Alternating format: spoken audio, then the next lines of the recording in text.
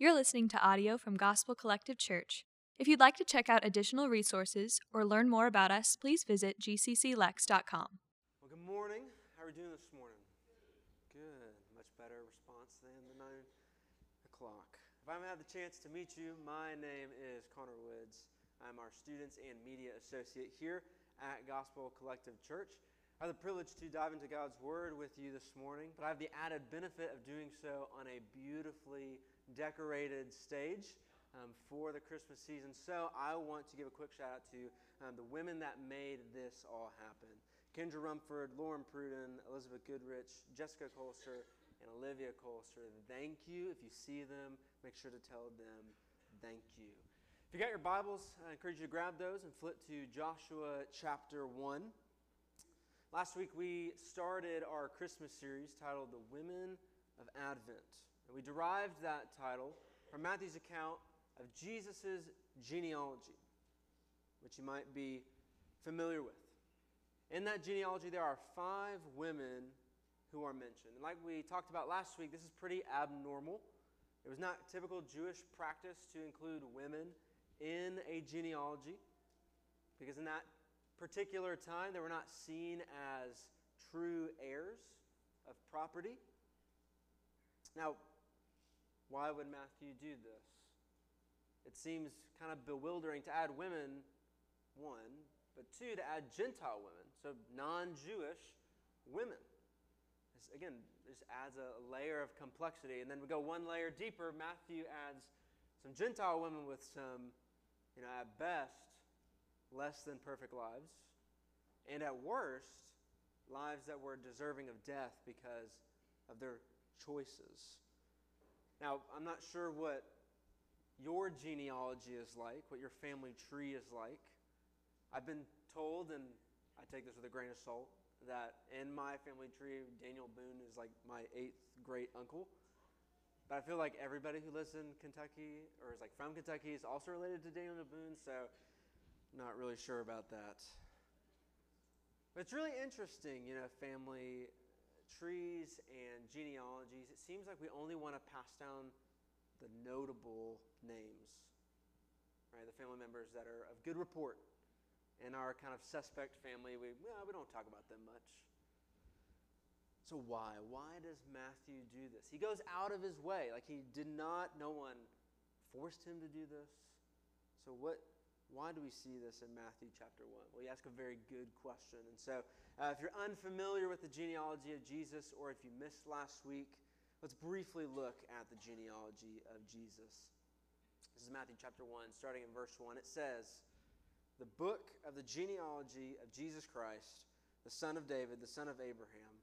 Abraham was the father of Isaac, and Isaac the father of Jacob, and Jacob the father of Judah and his brothers, and Judah the father of Perez, and Zerah by Tamar." We looked at Tamar last week. "And Perez the father of Hezron, and Hezron the father of Ram, and Ram the father of Amminadab, and Amminadab the father of Nahshon, and Nahshon the father of Salmon, and Salmon the father of Boaz by Rahab." That's who we'll look at today. "And Boaz the father of Obed by Ruth." We'll look at Ruth next week. "And Obed the father of Jesse, and Jesse the father of David the king, and David was the father of Solomon by the wife of Uriah." Uriah, of course, is Bathsheba. We'll look at her in a couple weeks. Skipping down to verse 16. "And Jacob, the father of Joseph, the husband of Mary, of whom Jesus was born, who is called Christ." We'll finish our series looking at Mary. But today we look at Rahab. And to understand the significance of Rahab's story, we've got to cover some brief context.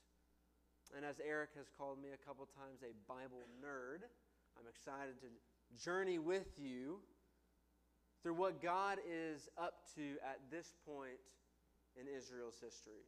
And so for that, we're going to look at Joshua chapter 1. Starting in verse 1, it says this: "After the death of Moses, the servant of the Lord said to Joshua, the son of Nun, Moses' assistant, 'Moses, my servant, is dead. Now therefore arise, go over this Jordan, you and all this people, into the land that I am giving to them, to the people of Israel. Every place that the sole of your foot will tread upon, I have given to you, just as I promised to Moses. From the wilderness in this Lebanon, as far as the great river, the river Euphrates, all the land of the Hittites to the great sea, toward the going down of the sun, shall be your territory. No man shall be able to stand before you all the days of your life. Just as I was with Moses, so I will be with you. I will not leave you or forsake you. Be strong and courageous, for you shall cause this people to inherit the land that I swore to their fathers to give them. Only be strong and very courageous, being careful to do according to all the law that Moses my servant commanded you. Do not turn from it to the right hand or to the left, that you may have good success wherever you go. This book of the law shall not depart from your mouth, but you shall meditate on it day and night, so that you may be careful to do according to all that is written in it. For then you will make your way prosperous, and then you will have good success. Have I not commanded you? Be strong and courageous. Do not be frightened, and do not be dismayed, for the Lord your God is with you wherever you go. So Moses, a fearless, faithful leader of Israel, the one that through God's power liberated his people from Egypt, is dead. Fear strikes through God's people. Who would be the one to take his place? Would the Israelites indeed enter into the promised land, the one that they just spent the past 40 years wandering because of their disobedience to take it the first time? Will they take the promised land without their faithful leader Moses? God appoints Joshua, who is a military leader, who is Moses' right-hand man. Now notice that God has already promised the Israelites victory. He's already given the land to them, but he requires that they take a step out in faithfulness to take the land. You know, God's making good on his promise here that he made to Abraham all the way back in Genesis chapter 17. This is verse 8. I will give to you and to your offspring after you the land of your sojournings, all the land of Canaan, for an everlasting possession, and I will be their God. This is the moment that Israel has been waiting for. Everything promised to them from ages ago, from the very beginning, it's right there for their possession. And Rahab, as we'll see, is caught right in the crosshairs. This is Joshua chapter 2, starting in verse 1. And Joshua, the son of Nun, sent 2 men secretly from Shittim as spies, saying, Go, view the land, especially Jericho. And they went and came into the house of a prostitute whose name was Rahab, and lodged there. So Joshua, being a military man, and in his military expertise, has sent 2 spies into the land to kind of get an idea of what they're dealing with. Now this is a sharp contrast, if you remember back from Numbers 13, when Moses sent not 2, but 12. And so Joshua thinks, I guess, that fewer cooks in the kitchen, the better. Jericho, as we understand it, is one of the oldest known fortified cities in the Near East. The name Jericho actually sounds like the Hebrew word for moon, leading scholars to believe that this was a place of moon god worship. And if that is true, then the overthrowing of Jericho would be God's declaration of victory over the false Canaanite gods. This is mission critical for Israel. They cannot fail. God has given them the land, yes, but they must take it in faith. So the spies, they enter into Jericho, and they lodge at a prostitute's house. And this is where we're introduced to Rahab. Rahab's a pagan prostitute in the land that God is about to destroy. Every reader of this text, especially Jewish, but including us, would assume, yeah, this pagan prostitute's also going to get swept away in the destruction of the city. And if you pay close attention to the characters in the Jericho story, almost every one of them performs in a way that is the exact opposite of kind of what we expect. Now, concerning why the spies landed at Rahab's house, they weren't seeking out prostitution. The text doesn't allude to that. People believe that Rahab's house was more of an inn, so this would be a pretty logical place for them to stay.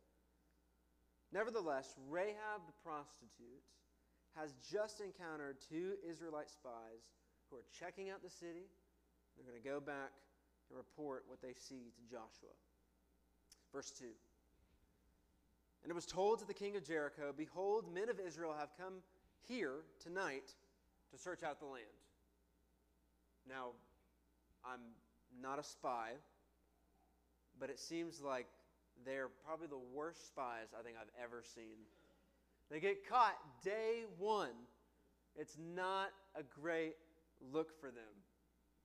And with Israel's failure to take the promised land in the background, it seems like Israel is doomed yet again to repeat their past.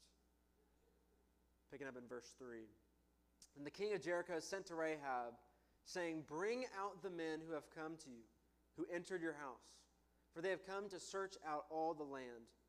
But the woman had taken the two men and hidden them. And she said, true, the men came to me, but I did not know where they were from. And when the gate was about to be closed at dark, the men went out. I do not know where the men went. Pursue them quickly, for you will overtake them. But she had brought them up to the roof and hid them with the stalks of flax that she had laid in order on the roof. So the men pursued them on the way out to the Jordan, as far as the fords. And the gate was shut as soon as the pursuers had gone out. This story just has so many twists. It's so interesting. Everything we expect seems like the opposite happens. We expect Rahab, the prostitute, living in Jericho, to turn over the spies. But she doesn't. In this act of civil disobedience and sin through her lying, she sends the men of the city on a wild goose chase. And it works. Now, why would Rahab choose to lie? Why would she choose to lie? Why does God choose to continue his purposes through sin, through a lie? Well, the text doesn't really give us that answer. It's certainly not prescriptive. It's not telling us, as the readers, hey, go ahead and lie whenever it's to your benefit. It's simply descriptive. It's showing us what Rahab did. Lying was normal for Rahab, as lying is normal for you and I.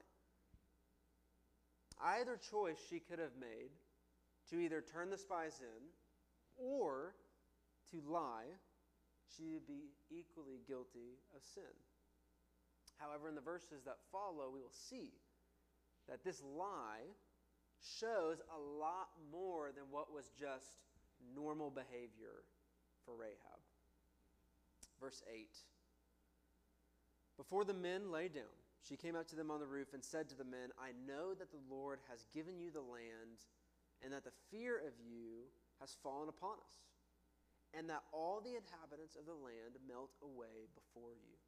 For we have heard how the Lord dried up the water of the Red Sea before you when you came out of Egypt, and what you did to the two kings of the Amorites who were beyond the Jordan, to Sihon and Og, whom you devoted to destruction.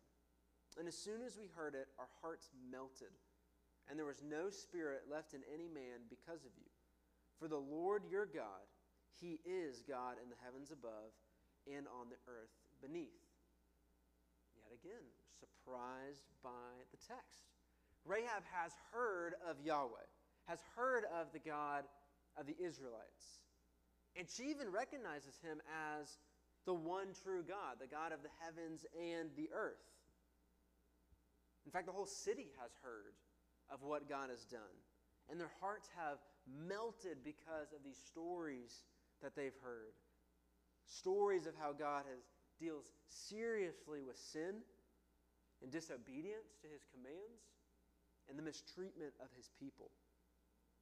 David Jackman, in a commentary on Joshua says this, the truth of who God is and what he has done for his people has already penetrated Jericho. And when the word of God gets into enemy territory, only two reactions are possible. Either there is faith in the greatness of the Lord and a casting of oneself entirely on his mercy. That's what we'll see in verses 12 and 13. Or there is fear, which determines to resist God's supremacy, challenge his will, and continue to fight against his purposes. Rahab's lie, which kept the spies safe, is indicative that she is no longer the pagan prostitute that we have framed her to be.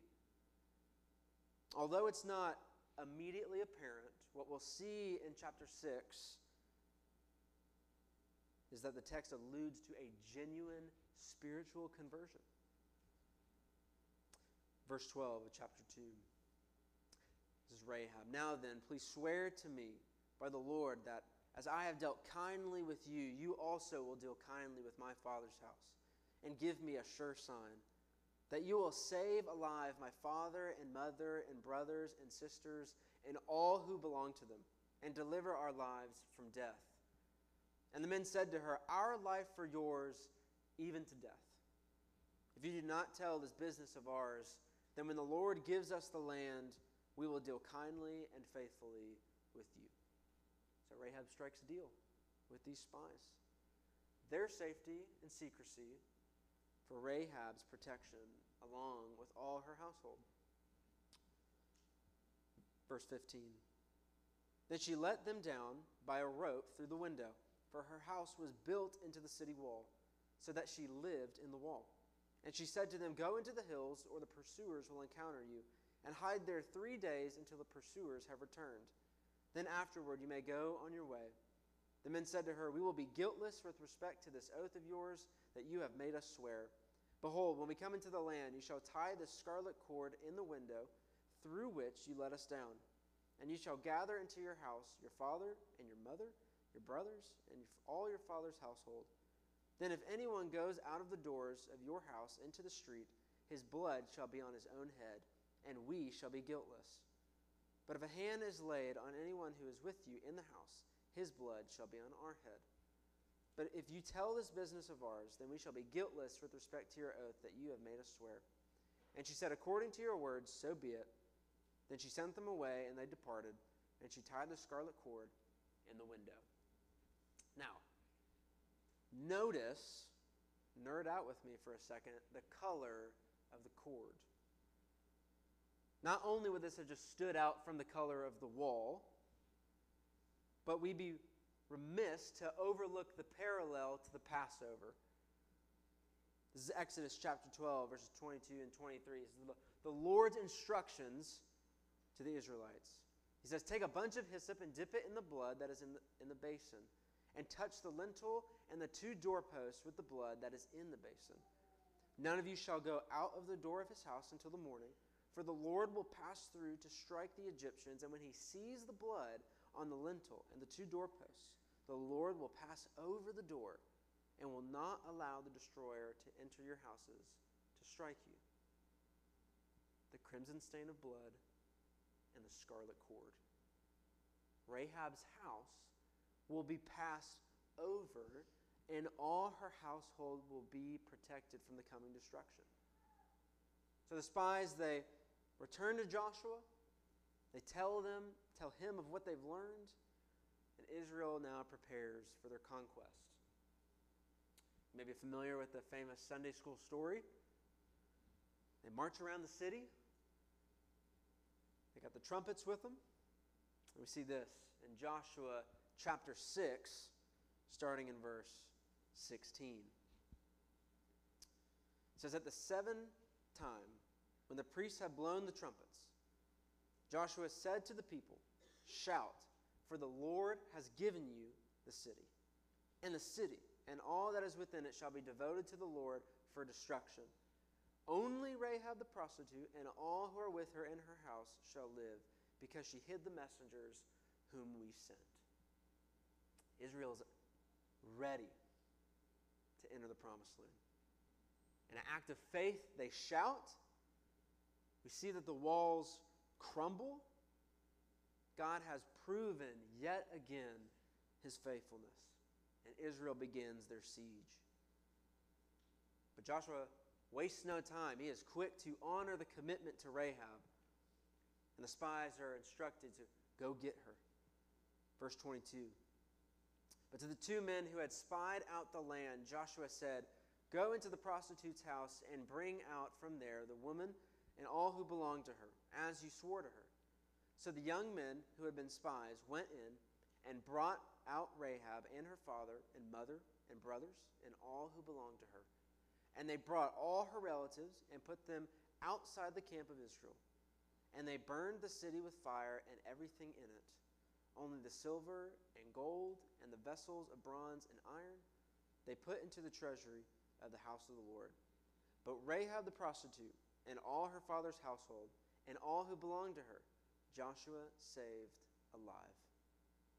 And she has lived in Israel to this day because she hid the messengers whom Joshua sent to spy out Jericho. The three things that we see from Rahab's story. The first one is that God's forgiveness and saving grace is active even in the darkest circumstances and environments. Israel was instructed to destroy the entire city and everything and everyone in it. But Rahab, through her faith in Yahweh, was saved. And arguably one of the darkest, most wicked places on earth, it's at this time and at this place that God's grace shines through. And those rays of grace fell upon one of the most unlikely characters, a prostitute. Now, I don't know what situation you're walking through. I don't know where you've been or what you've done. I don't know what your family situation is like. But if God's forgiveness and grace can reach a pagan prostitute, then it surely can reach you. And it does. Rather than God continuing to wipe out her along with the rest of the city, which they deserved, she was saved. The writer of Hebrews says this in chapter 11, verse 30, "By faith the walls of Jericho fell down after they had been encircled for 7 days." And get this, by faith, Rahab the prostitute did not perish with those who were disobedient because she had given a friendly welcome to the spies. God honors even the simplest form of faith. The faith to cry out and see walls crumble, and the faith to believe that He is who He says He is. His forgiveness and His grace are always active. Even when we don't see it, even when we might not believe it, and especially in the darkest circumstances and environments. Number two, there is no boundary line that the gospel cannot cross. The boundary between God's people and the Canaanites did not run along ethnic lines. This passage and others gets accused of genocide or ethnic cleansing. That's not what's going on here. We have to remember that the whole earth is the Lord's, and He can choose whatever He wants to do with any part of it. And two, we see it's not an ethnic problem, it's an allegiance problem. The boundary line between God's people and the Canaanites did not run along ethnic lines, but in terms of allegiance to God. Therefore, there's no sin, there's no family history, there is no choice that you have made or circumstance you may find yourself in that is too big a barrier, that is too big a boundary for God's love and forgiveness through the gospel. If God desires And he does and did to save a pagan, moon god worshiping prostitute. How much more does he want to save you? How much more does he love you? It's through Rahab's faith that we see the Savior of the world, Jesus the Christ, enter our earthly domain. And just as God sought to save Rahab, we see Christ's purpose to save in John 3:17. For God did not send his Son into the world to condemn the world, but in order that he might be, in order that the world might be saved through him. So Jesus is not unlike his heavenly Father that we see instructing the Israelites. These are not two completely different characters. We see the same compassion, the same love, the same grace, the same mercy in Jesus that we do in the Father. But I think we can get wrapped up in the destruction part that we overlook the significance of the grace part, of the mercy.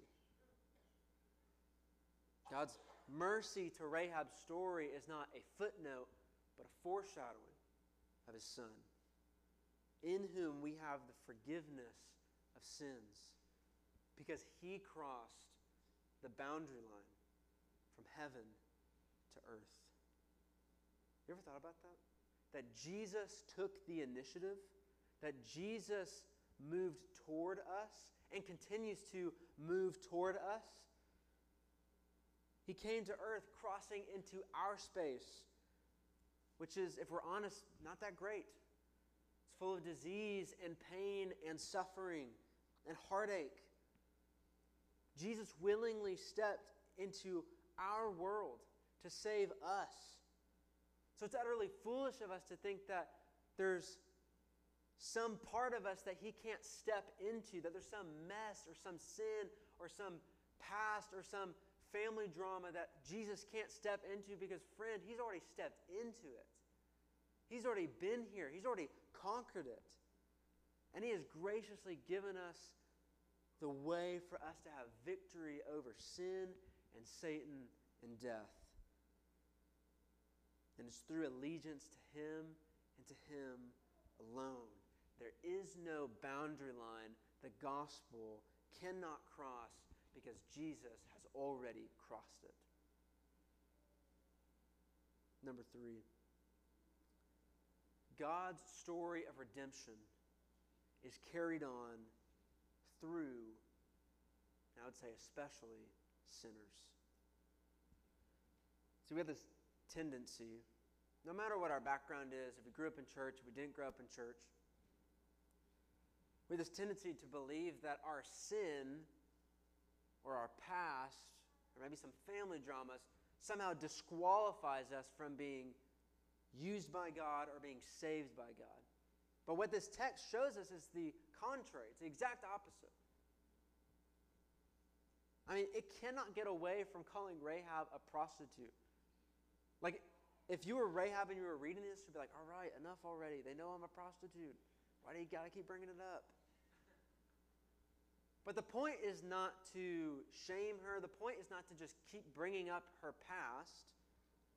It's pointing us to a greater reality, which is, this is exactly who Jesus wants in his lineage. This is exactly who Jesus wants in his family.